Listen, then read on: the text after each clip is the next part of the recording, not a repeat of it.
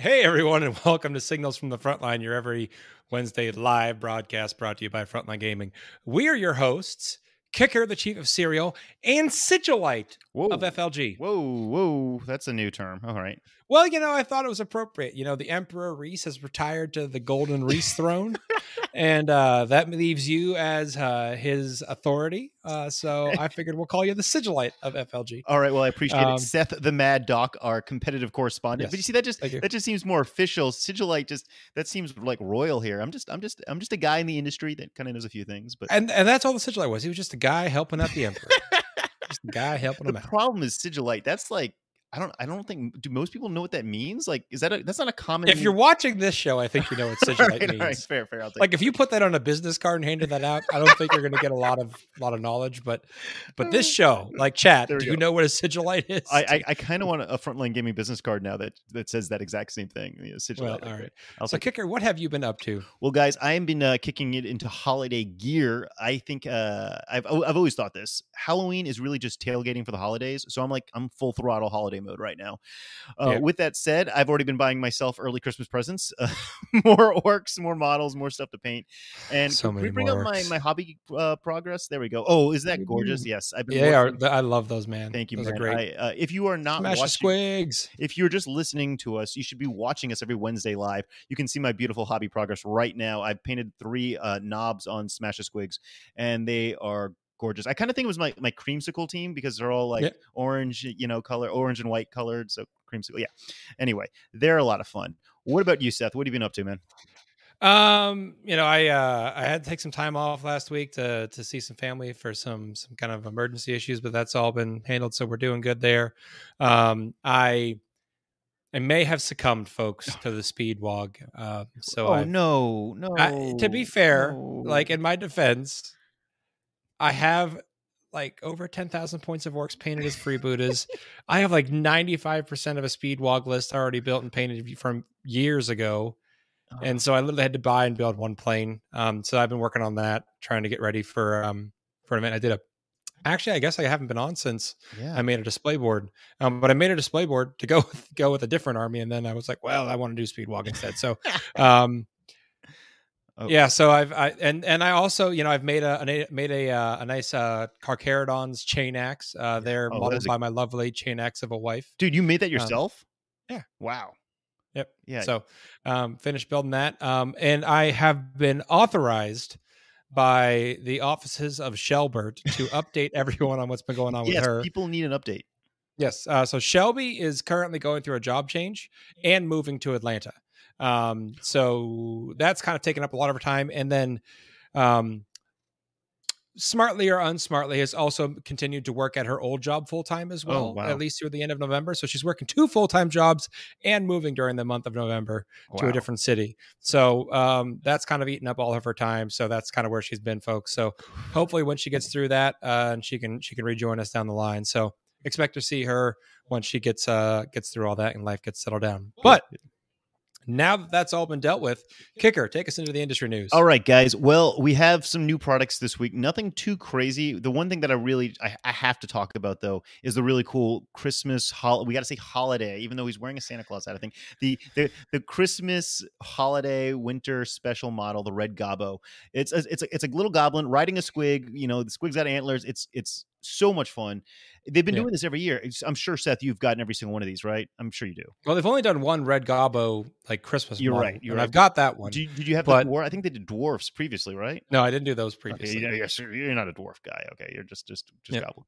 Well, what's cool? So they got this cool Red Gobbo, right? It's a holiday only special, model, which is probably going to only be released this year. And if you want it, you got to get it because it's going to be gone and you'll never get it again. But they're also doing a book, a Red Gobbo book, which I'm legitimately excited for, just because I've always kind of been the guy to like root for the Grots. I always thought they were like the cool kids. So to have You've got to read the Ghazghkull book because it's told by Makari's perspective. Really? I did not know that. Okay, done. I have it. Adding it to my cart now to read. Yep. Very cool. So yeah, and then they've also got the more plush, GW figures coming out, which is fun. I'm all for plush. I actually think that there's a bigger market for plush, GW, licensed stuff than there are action figures. I would get my kid. I'd probably buy him an action figure too, but like getting him a little stuffed animal, squig is something that's way more It makes way more sense to me than getting him an action figure at this point. But yeah, yep. Did you buy any of this yet, Seth? I'm sure. Come on, you definitely bought the. I went through a lot to get a Squig plushie. Really? Yeah, because they're only sold at the GW stores. Oh, and I made this trip back and forth from Alabama to Pennsylvania, and I drove through multiple cities with GW stores and called all of them, and was not able to get my hands on one. But fortunately, I put the word out on Facebook, and another Orc fan was able to get his hands on one for me. So that's in the mail to me now. Okay, good. Yeah. So they were hard to get a hold of, but I got one. Well, I mean, that's really important because if anyone's going to have a GW official GW plush Squig stuffed animal thing, it's you. So I'm glad. Now, Kicker, I've got to ask you. I want your opinion as marketing hat Kicker. All right. Scented candles, 40K scented candles. Okay, so I thought this was an April Fool's joke that GW was pulling. So did I. I thought it was a freaking Photoshop. Yeah, I thought they were just totally trolling people because they're like doing like they did the advent calendar, right? They're doing these stuffed animals, and then they're like, oh, and as a joke, we're doing scented candles. No, they're legit. GW has officially released scented candles, and I think it's amazing. The only one smells like Slanesh. Hey, I mean that could be kind of romantic in the bedroom. All right, no, seriously, though, dude. We don't want to know what you're up to, okay? Don't go there. Okay, don't go so there, at the Lone Star Open, we had a vendor there that was selling it was homemade candles that were all GW or kind of that universe theme, Warhammer universe theme, and they sold really, really well. So I guess there's a market there for scented candles from your favorite IP. So okay, yeah. So that one kind of just completely caught me off guard. I literally saw that and I was like, that's a funny joke, and then someone was like, no man, it's real. Well, and I was like, what? No, hold on. And I had to go look, and I was like, oh, what have we done? I think the thing is that this is what you can do, Seth. You can buy these for your wife, but it's also a gift for yourself, because I'm sure your wife would appreciate some nice scented candles, but you're also getting yourself a gift. So just consider that. You're going that angle. Yeah. I was thinking more of okay, I'm a small game store and it has a funk because some people don't. And then I was just like, you know what? Let me light some scented candles. Boom, solved. There we go. And then people are like, oh, that smells good. Let me buy one. All right. Moving on from scented candles, let's get to the really important release, which I'm sure everyone's about it. I know about it. It's the Orc rules that are coming out in the second Arctarius. There's more information about the release. We know it's basically just an Orc supplement. There's some stuff about it. I think Rogue Traders in there, but nothing. Who cares about them, right? It's basically a Speed Freaks Army Renown, I think. Yeah, there's a Speed Freaks supplement and a Blood Axis supplement in there. So which is very interesting. Give me your 1 minute yes or no. Is this worth buying? If you're an Orc player, I'd say yes. Even if, and we'll get to this later in the show, if there's a big nerf coming for the Freebooters build, the Blood X component of it probably is going to have some legs. And even if, and they mentioned in the Cult of Speed, war bikes being OBSEC, which would be really good. Yeah. So I think there's certainly some meat on the bone there. So I'm in for it. They also are doing a Red Gobbo coin. So they're doing the Red Gobbo book, the Red Gobbo model, and a Red Gobbo coin, which means I have to go find myself another freaking Orc coin. But you can only get those coins from the GW store at the GW store. Amount of money, right? Yes. Yeah. To be fair, several listeners have reached out, including Tamagotchi Express has reached out to help me with those. So I really appreciate that because there's no GW stores anywhere near me. But they're just dumping so much Orc product. I think they're just specifically targeting my wallet because they know I just have to buy all of it. It is really impressive, though, that this Orc release has been massive. I mean, and it's still going. It's been going since July. Yeah, it's comical now. Well, I want to jump into some of the stuff that we have going on with Frontline Gaming. I just got an email from Frank asking me about the Cherokee Open. I get a lot of emails, guys, and so I apologize if it takes me a little bit of time to respond. But Frank was asking about the Cherokee Open and if it is confirmed what the format of the event's going to be. Frank also mentioned that he loves Golden Grams. He knows that I'm a sugary breakfast cereal fanatic, and I have to say, Golden Grams is a really underrated cereal. People just don't eat it, but you should. You should just go buy a box of it and just cherish it. Golden Graham. Have you ever had Golden Grams, Seth? Oh yeah, I've had them. I'm just trying to think of like my Golden Graham experiences. Okay, so bear with me here. I feel like it doesn't hold up very well in milk. No, it does. It's got a nice coating, so it doesn't get too soggy. It's also a thicker, more dense cereal, so it's got a little durability there built in. It's also got just a unique flavor profile. And come on, like there's so many flakes out there. There's so many puffs. There's so many Rice Krispie style cereals, but there's not too many like Golden Graham shaped. Anyway, we're going on a tangent, but just consider a box of Golden Grams. But back to what Frank was asking. He was asking about the format of the event. And we did run that poll. Do you remember that poll we ran, Seth? I'm sure you voted, right? Yep. Whether we should do a teams event or a singles event. Yeah, Seth. Yeah. And so the majority of people wanted a team event, and we were all gung-ho to go a team event. But then we started doing a little bit more research from the Las Vegas team. And you want to say something? Go for it, Seth. Tamagotchi Express specifically said in terms of Golden Grams, it's a cereal and not a snack, ? And then Logan Heath says Golden Grams are the freebooters of cereal. There we go. Boom. There we go. Logan Heath was our SoCal winner as well. I can get behind that statement. Yes, they are the freebooters of cereal. But the snack and not a cereal, I was like, to be fair, I think the last time I probably had Golden Grams, I was just like eating them out of a baggie. But you can really do that with most sugary breakfast cereals.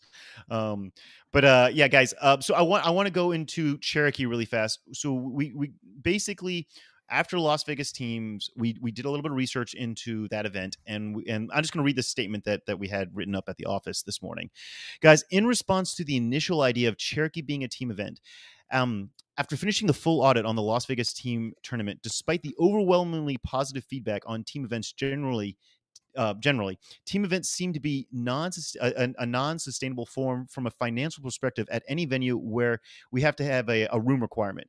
We took a serious hit on it as people were piling too many into a single room, and the risk of doing it again makes team events very, very unappealing, as we'll be looking at losing a lot of money. And obviously, it doesn't make sense to lose money on any one of these events. It just doesn't work for us long term. We are going to go and run the Las Vegas team tournament again in 2022 at the same venue, and that will be the real litmus test as to if team events make sense in a nicer venue that come with a requirement to fill a certain number of rooms, guest rooms. We may be able to run them in venues that do not come with that type of requirement, though. Just standalone convention centers and whatnot, or fairgrounds like SoCal. And that is something that I'm actually on the hunt for right now. So, if you know a venue that is awesome, that we can, that meets the Frontline Gaming kind of caliber in terms of space, but doesn't have a hotel attached to it. Anyway, tell me, shoot me an email, Facebook message me, or whatnot. But for Cherokee, though, guys, it looks like that's just it's just too much of a risk for us to go through, as the potential downside, it would just be devastating to Frontline Gaming. So we can't take that risk at Cherokee, where we'd run it as a team event and then all of a sudden not fill the rooms there because everyone piles into one rooms. It'd just be too rough. With that said, Cherokee will be a singles event. It will be like and love the standard Frontline Gaming singles event, Friday, Saturday, Sunday. Cherokee is a stunning venue. It's a brand new convention center. It opened up literally 2 weeks ago. If you were at ACO, it's very similar to ACO in terms of the layout, except that this whole thing is brand spanking new. It's got an attached arcade and bowling alley, and it's in just a gorgeous mountain town, in winter. So it's kind of this beautiful retreat vibe that you're going to get there, going and hanging out for the weekend. So we hope people are still excited for it. You should still be excited for it, because if you went to ACO, you had a great time. You're going to have an equally, if not better, time at Cherokee, because it is such a unique venue for us. That's what I wanted to say about that. What do you think, Seth? Are you devastated? I know you really are into team events, man. I could go either way. I like team events, but kind of in my current area, I don't have a lot of other people to play with, so it's not as easy for me to get a team together. Yeah. That being said, I didn't tell you this, Kicker, actually, but in my drive to Pennsylvania, we actually drove within minutes of this location. We went through the Cherokee Range and the Great Smoky Mountains. Yeah, people don't realize it is a very nice area. Yeah, it's and gorgeous. This event happens to be during my wife's birthday weekend, and it was a nice enough area that she was like, "Yeah, I'll go and hang out and just do whatever I want while you go play 40K on my birthday." Wow. I mean, dude, you know the kind of venues that Frontline Gaming puts our events at. It's going to have the full resort experience. There's a beautiful spa. There's 3 pools, 7 or 8 restaurants. Then even if you want to get outside of the resort, you're in this mountain town where it's literally it's gorgeous. So yeah, it's definitely one for the families. I also wanted to jump into talking about what's going on with the Sunday RTT. There seems to be this real misconception that the Sunday RTTs are kind of a way to make money. It gives people like Frontline Gaming, like we really don't make money on that. We just want to give people an opportunity to play, but more importantly, an opportunity to, possibly get another score in for that same weekend. Because you can play a whole nother event that same weekend if you're not in the finals. So it's not really a cash grab, even though some people have thought that. But in response to a lot of the player feedback we've been getting recently, and this is going to be something we're doing for the first time ever, at Cherokee, players can just continue to keep on playing in the main tournament on Sunday. It'll be the same sort of setup as at the GW events. So basically, you can play the RTT and get another score in, possibly win $100 cash prize, or you can just decide to keep on playing in the main champs event through Sunday, and yes, that could raise or lower your score on Sunday, but at least it gives you an option to do whatever you want to do. You've piqued my interest. Is it like my knock against the system that they did at the GW event was because they placed you in brackets, you could never get higher than whatever the highest plot in your bracket was. Yeah, I don't want to misspeak. I don't think that you'll be broken into brackets. It'll just be a continuation of the existing tournament format. Okay. Yeah. So you get to basically play another 3 games if you want. And that, like I said, that can raise or lower your score, right? If you lose all 3 games on Sunday, well, that actually brings you down, not by much, but it will bring you down a little bit. But you could also jump into the RTT because you want to get you want to start from scratch and maybe win a whole new little tournament.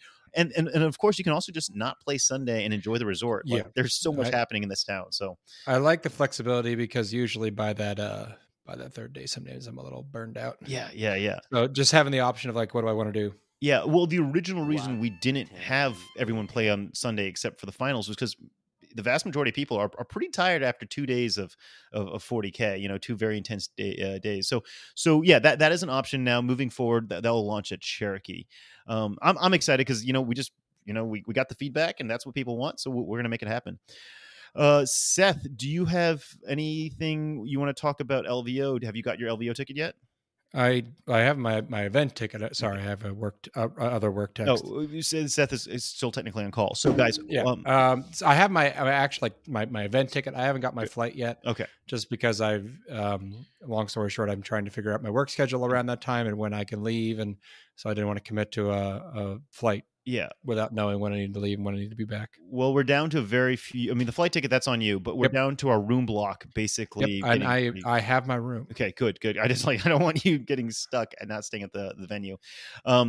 We did just add some more 40K champs tickets into the cart. So if you're listening to this live on Wednesday and you don't have an LVO 40K champs ticket, go get one right now. There's always people transferring tickets. Some people had to cancel because of work obligations.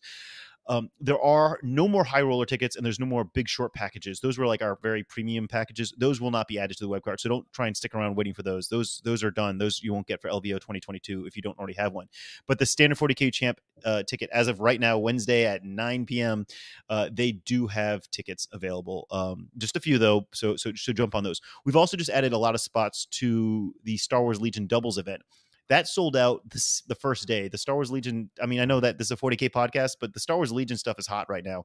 And we decided to just double the size of the doubles event. So that's another thing you can jump on if you're interested. Something we've never, ever done before at LVO will be happening, will most likely be happening on Thursday. I want to make the formal announcement next week once it's all signed and everything's agreed upon. But basically, if you are a first-time LVO player, you might want to show up to the hall on Thursday and be part of something pretty epic. Moving right along. Is this hazing? Is that what we're doing? Yes, I'm in. Hazing. It's hazing. Let's do it. It's hazing. I mean, yeah, totally. Of course, that's what we're gonna do. And then, last but not least, we do have the New Orleans Open happening, and we're proud to say that we've partnered with Bad Wolf. Bad Wolf is a local hobby store, bar, restaurant here with a nice gaming hall. They have been so generous as to provide the challenge coin perk for the New Orleans Open. So if you're at the New Orleans Open and you have a couple of challenge coins in your pocket, you'll Bad Wolf will be buying you a drink at the bar in the hall. So bring your challenge coins to the New Orleans Open.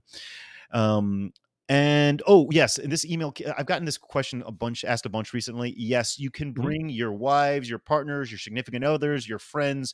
Anyone is allowed into the venue at the New Orleans Open. So feel free to bring family to go. What about a potential co-host of a show that's not here today? Oh yes, but yes, that 100%. Okay. Please, Okay. yes, tell her she can. And I was going to tell you that you could bring your parrot. I know that you have a very impressive parrot at your house, and I think that no, he doesn't want to come. He doesn't want to come. Okay, he doesn't play.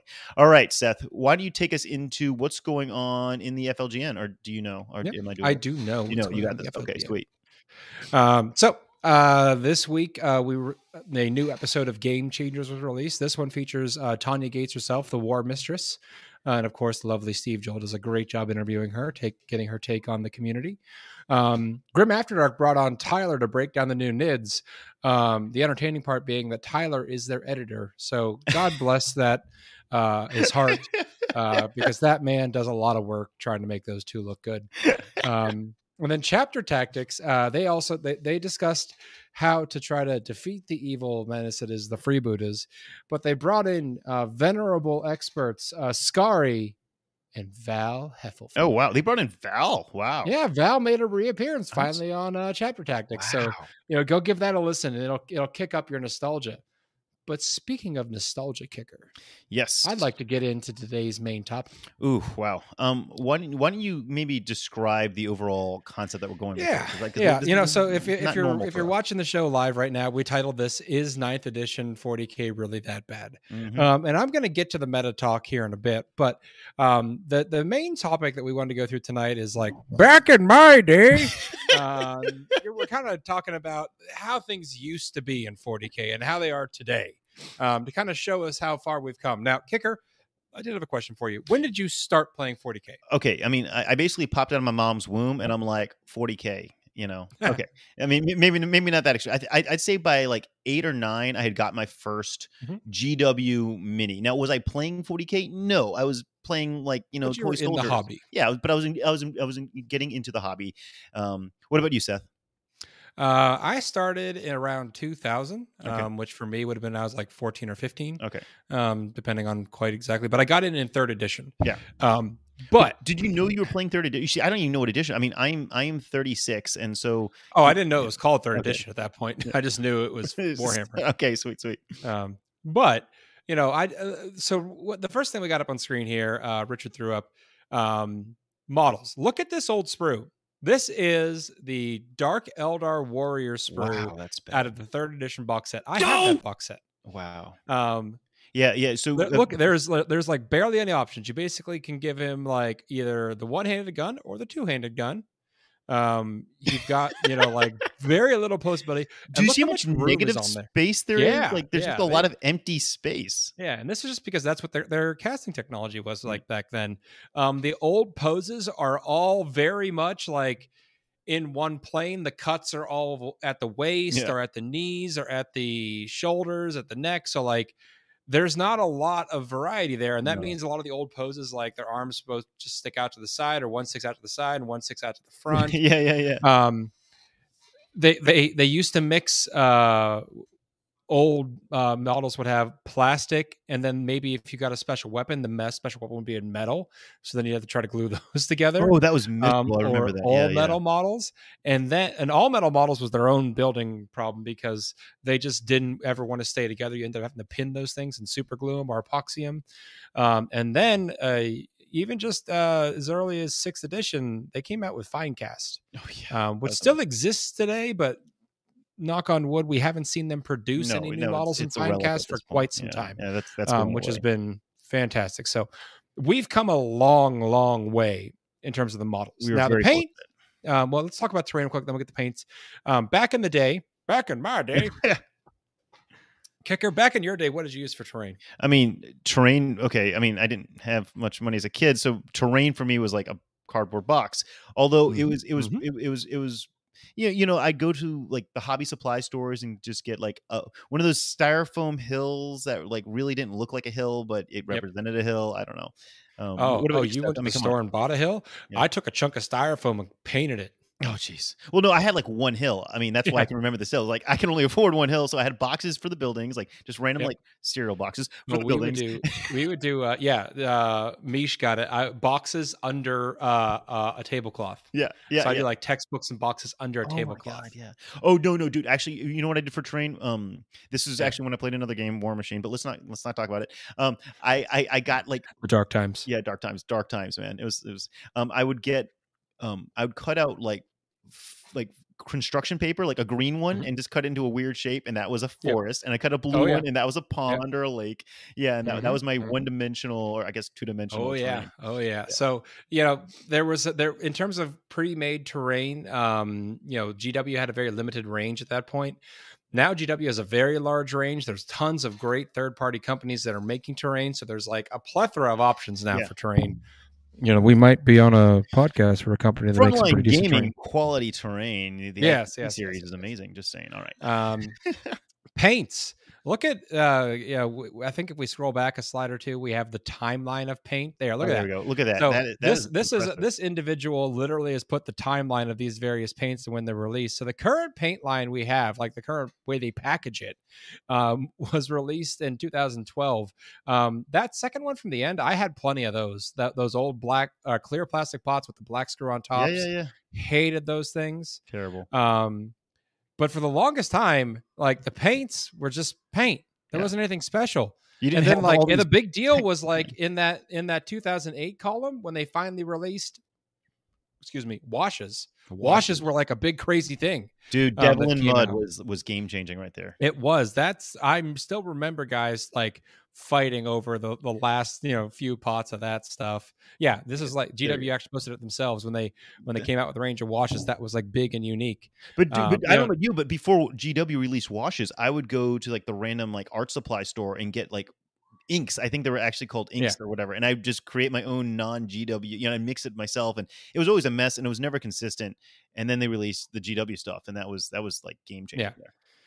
But back in the day, besides like going to the store, the hobby store and getting craft paints or getting GW stuff, there wasn't a ton of options. No. Now, there's 4 or 5 large companies doing paints at this point, and then GW came out with contrast paints, which is a speed painting system, and then now Army Painters announced that they're releasing literal speed paints, which are functionally very close to contrast. From my understanding, jump in real fast. I got to tell you about the speed paint stuff. I may or may not have just gotten a very good email.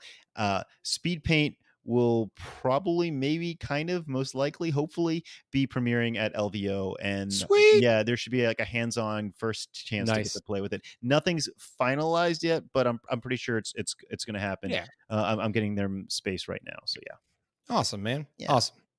Dude, did you remember Tesseract Glow that released this year? I believe that paint was so cool. Like, I don't even know what you call it. Is that a technical paint? But there's a whole line now of these technical paints where it's just like you paint it over a base and it gives a glow effect. Yeah. But like Tesseract Glow, like that's like, magic in a bottle. Like you just plop it on there. Now your like whole like las gun is glowing awesome. I used it for like lenses and stuff. Yeah. And then the technical paints too, right? I mean, I guess that's going to go into the next category, I think. Yeah. Yeah. So basing, and these box images are a great example of what basing used to be, which was goblin green painted on the base. If you want to get fancy, you put a little sand texture on that base. Oh yeah. That was fancy. Now we've got wide varieties of texture paints of different flocks, actually like resin bases or cast bases of plastic. So there's a wide variety in terms of that. In terms of the community, it used to be very isolated. Like, this is kind of crazy what we're doing right now. Like, we are Kicker. You and I are in different states. Yes. Our producer's in a different country, and we're doing a show with tons of people around the world watching. It used to be very isolating before there was a large internet community. And even when there was an internet community, if anyone in the chat remembers, GW used to actually have a forum on their website. Wait, like, what? Really? Yeah. Yeah. I remember that. You could go there and you could post and you could interact with the team, and then turn toxic because, the internet, and they shut it down. And for the longest time, we all just lived off of like Bolter and Chainsword and Daka and Warseer, all these little niche communities out there. And we didn't really like coalesce back into what we are until almost like 4 or 5 years ago. We finally kind of came all back together with social media and with YouTube and with podcasts and Warhammer community too, right? Yeah. Like that's an official news source to provide information directly to the community. I exactly. don't know. I mean, you're forgetting the big elephant in the room, though. What's that? The app, man. Yeah, we have an app now. Like that's a weird thing to say. And yeah, you can throw stones at it. It's not the most functional thing ever. It definitely, I don't use it for list building, but it's definitely a great tool to have when I just want to look up my rules real quick and show my opponent. And it's a quick way to reference that kind of stuff. And it's something that I can carry in my pocket so that if I'm got some downtime at work and someone's asking a question and I was like, what is the explodes profile on a shotgun Dragsta? I don't have my codex with me, but I can pull that up pretty quick. That's an easy way to reference it. But the app's attached to that whole basically Netflix equivalent. Never in a million years would I have thought that exactly would be like content, like, television shows, basically, animations. I just never thought that would happen. Yeah. I'll be the first to admit I have not consumed as much of that content as I would like, but it still has a ton of great content. So I've very much enjoyed that. The release rate. This is something that I really think everyone needs to take a hot minute and take a deep breath and realize what's going on. Prior to 6th edition, and even the bit during 6th edition, on average, we were getting 2 or 3 codexes released a year, period. And there were some codexes that would go 5 to 10 years without an update. Dark Eldar went several editions without an update at one point. Even this year, which has been a slow year for GW because of supply chain issues and COVID, they've released 9 codexes, 3 supplements, and they're slated to release 2 more codexes and another supplement this year. So we're going to end up with a total of 11 codexes and 4 supplements in a year. And that's pretty damn good. That's unheard of. Yeah. Prior to the speed at which they started putting things out in 8th edition. And they've been able to maintain that even in this scenario. So I think that's something to keep in mind here. Tools, Kicker, you wanted to talk about tools and packaging. I want to talk. Yeah, I got a few here. We're going to talk first about the GW packaging because this one has it just really bothers me. If you look at the old packaging, can our producer? Yeah, there we go. That's if you're watching our show, you can see the blisters. These are like old school GW packages right here, right? I don't know how to describe it. It's like a little blister package that they call them. Yeah, I mean they were like you put them on pegboard shelves and.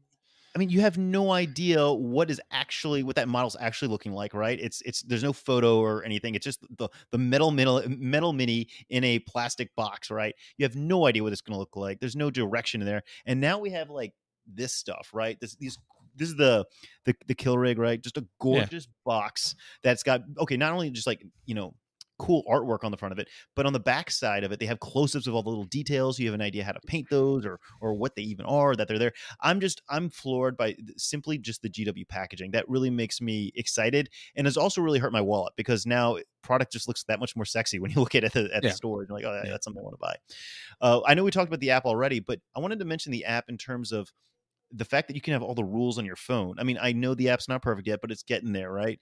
And I used to lug around like 4 or 5 books, or just the rule book itself is this massive book. And now I don't take the rule book with me anymore. I do bring my codex, but if I need to reference like one of the main rules, it's right there on my phone.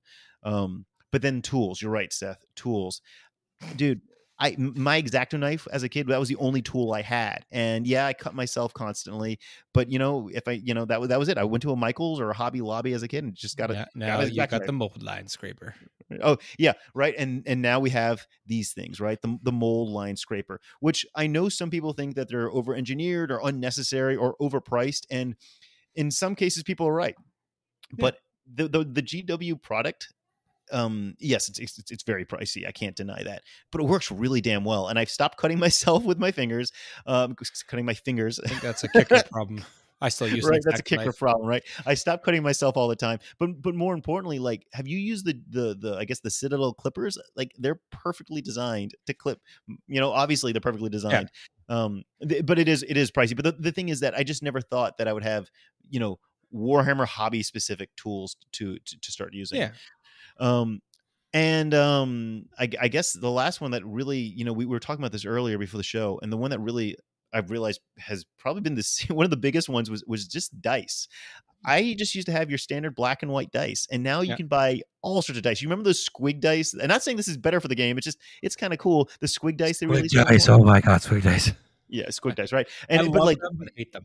And you can get those fancy, Forge World 30K dice. There's so many awesome dice you can get now, both made by GW, but also made by third companies. I was at SoCal and I talked to the guys from Norse Foundry. And have you seen these things? These are just these beautiful, like metal dice that they make that they weigh heavy. Like they're so satisfying to roll. So I don't know. I think that's kind of cool. They're a great thing to throw at your opponent when they piss you off with too many Thorpe Involts. I do not play against Seth if he's angry. All right, cool. Well, so I that was a little rundown, guys, on some of the back in our day and now, and yeah, we're kind of bitter sometimes about the rules or how the meta is going, but at the end of the day, ninth edition life is pretty good. Yeah, I mean, and Corey and Josh, I've seen you guys in chat going off at us for being shills. Okay, right.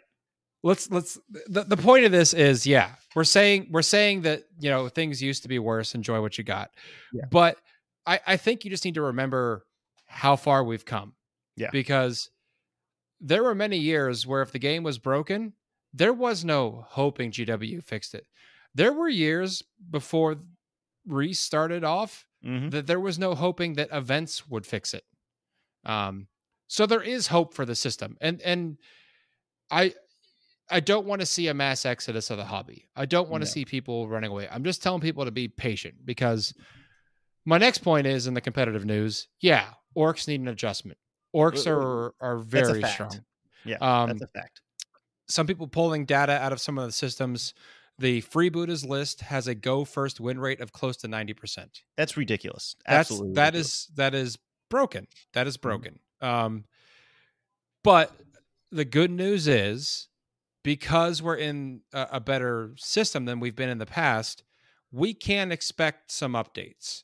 I've heard from a lot of sources that I'm not going to say who, but we should be expecting to see points increases in the Minotaur Field Manual that specifically address the highly offending units in the freebooters list. So, and that is supposed to be released before the end of the year. That's nothing official from GW. I don't know anything, but that's what I'm hearing. So the point is, we're in a system where things can get adjusted, and it might feel like this is forever, because this book has been out since July. Yeah. But we're talking about a very short time span in a company that's not used to moving that fast. Yeah. So I'm giving them the benefit of the doubt here that they're going to make the correction, because they don't want to see the system break down either. I'm trying to keep up with chat, guys, but you guys are going super fast. You also have guys like let's be honest, Mike Brandt at the helm, right? Yeah. Helping a lot, and he's got competitive play very much in his goals to keep 40K competitive. And obviously, if you have an army like the current build that's got a close to 90% win rate if they go first, like that's going to get rectified hopefully sooner than later. Yeah. And Nathan, I'm not saying accept that the game is broken. I'm just saying be patient. It will be fixed. Yeah. Things will be fixed. Just, we have to be patient. And a lot of folks and this is not me trying to push, a narrative on you, but I know a lot of folks that have just said, hey, you know what? I'm taking a step back from the game and I'm playing Marvel Crisis Protocol, or I'm going to pick up AOS and see how that feels. A lot of people are trying out other things, and that's good, because we do have a diverse hobby. We can play other games. So, but just don't like immediately just assume it's all screwed and burn your army like someone did with Tomb Kings years ago. Don't do that, guys. It is cyclical. Yeah, sometimes it's rough, but that's why it's not just a game. There's also the hobby components, which hopefully can keep you entertained and enjoy, in a fun mindset to get through these dark days. I'm pretty confident by the time LVO rolls around, we should hopefully be a little bit more balanced in terms of what's winning out there. Yeah, I am very hopeful that we get our Minotaur Field Manual in advance of that. And hopefully we can get a rebalancing of the meta prior to LVO. I think that would be a very exciting time to kind of end the season on. So anyway, let's get into the IATC recap. Let's get into our 40K competitive track. First and foremost, our new overlord himself, the old man, Brad Chester, is still number one. Do you know what he won to get him into that position? That was a couple shows back. Okay, that was a couple shows back. Cool. It was the Michigan GT got him up there. Yeah, that got him up there. Yeah. So yeah, and he's been kind of sitting in that spot. In terms of like big events left on the horizon, there's really kind of like the New Orleans event. There's GW Austin. The GW, GW. Sorry, Yeah, that's what I was thinking in my head was the GW event, and then I was going to be like, and the FLG event, but I said them backwards. Those are kind of the biggest events left on the calendar. I don't know Warzone too, right? Isn't Warzone Warzone's running around 80 players right now. Okay. I don't know mathematically if that's going to be enough to shift the placing. So this might be what we see for our placings in the top 5 or so until we get right up to LVO. LVO certainly is still mathematically going to be able to shake this up. So I wouldn't count any of these players out just yet in terms of snagging that overall spot. Number 2 is still the loveliest hair in 40K, Sean Naden. Number 3, formerly the Boy King, John Lennon, now known as Joffrey. Number 4, Jack Harpster. And number 5, Colin McDade. And one day, John is going to hear me make that joke and respond to it. Maybe today. Maybe not. He's going to smack you, man. Jeez, he'll see you at the next event, man. He's shorter than me, a lot shorter than me. Most people are shorter than you, Seth. It's true. 40K Hobby Track. So we have some movement here, finally. We have a new number 1, and by quite a margin. If you remember in the past, JT and Lee were just a few points apart. Well, now JT has opened that up with his placing at SoCal, and JT Steger is our new number 1. All right, so that JT. bumps Lee Harris down to number 2. Number 3 is Scott Boucher. Number 4, Noah Bedham. And number 5, Nicholas Swanker. And JT was kind enough to send us some photos of his army. So we have these beautiful Black Templars, very, very grimdark. Yeah. Nothing happy ever happening on any of these models. Everything is doom and gloom. Everyone is a heretic. I'd be careful, chat. They're going to come purge some of you because some of y'all need to get purged, I think. I'm just kidding with you guys. JT, like that guy, his army, I'm sure he'll be at LVO. If you have the opportunity, swing by. He will have his up there for the painting competition. Check it out. It's hard to paint grim dark and still super, super clean, and he just pulls it off. It looks really good. Yep. Look at that. I'm assuming that's some sort of chaplain. He's got his stick and then his pimp hand. They'll make him use his pimp hand kicker. All right. Where else are we at? We got AOS competitive. Yeah. AOS competitive track. So our number 1 is Gavin Gregar. Number 2 is Caleb Walters. Number 3, James O'Brien. Number 4, Anthony Trentinelli. And number 5, Noe Aquino. Moving into the AOS hobby track. And I'm just going to continue to put out the call for any of you guys to message me because I'm messaging random people on Facebook with your names at this point trying to find you. So if anyone knows any of these guys, get them in touch with me because I want to see their models. Number 1 is Nick Garcia. Number 2, Ian Wood. Number 3, Christopher Hernandez. Number 4, Derek Page. And number 5, Noe Aquino. And Kill Team. Finally, for Kill Team, we haven't seen much movement here yet either. Number 1 is Fernando Marcos. Number 2, Daniel Marcos. So these Marcos have locked up the 1 and 2. Number 3 is Lazarus. Number 4 is Rio Wilfong, and number 5 is Mikel Wagu. All right, so that wraps up all of our competitive ITC track updates.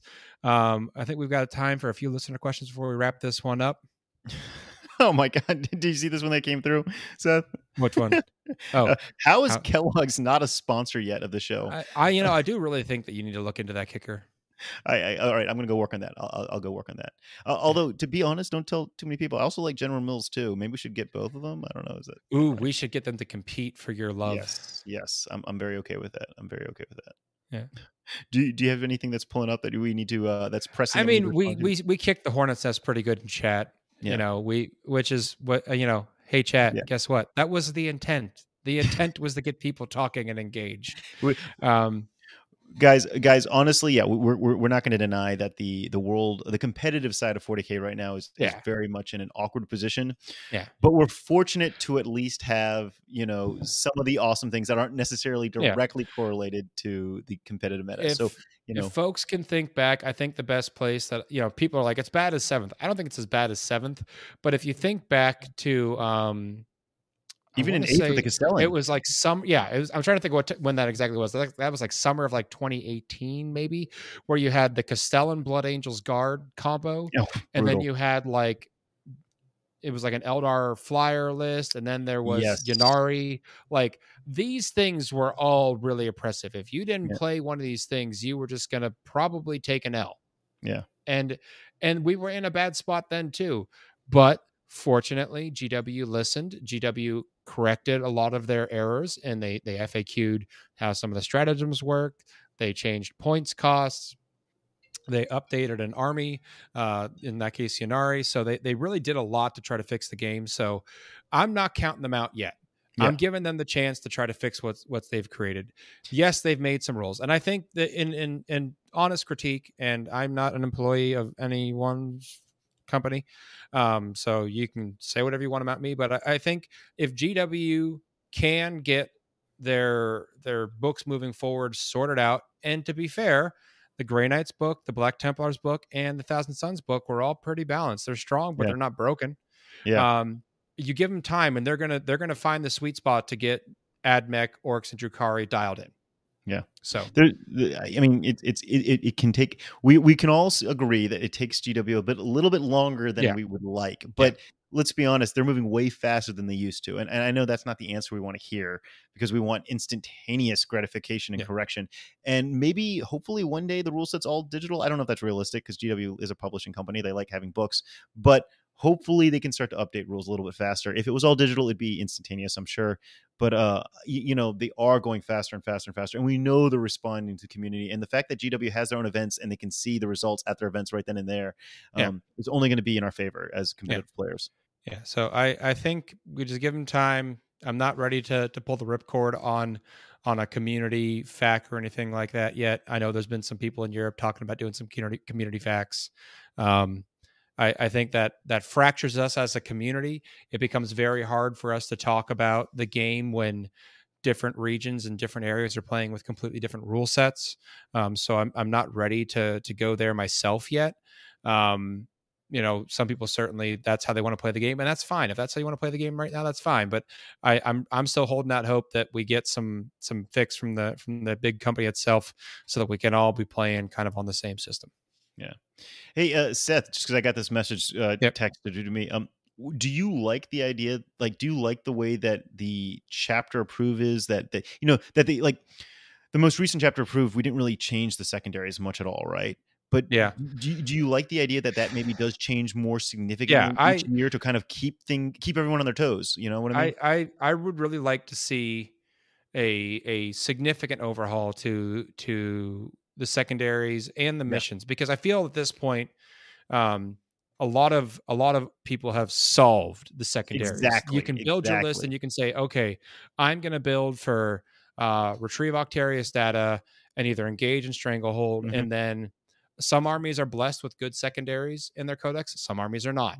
Yeah. So if you got a good secondary, you can just build for that. Like Space Marines can easily build for that.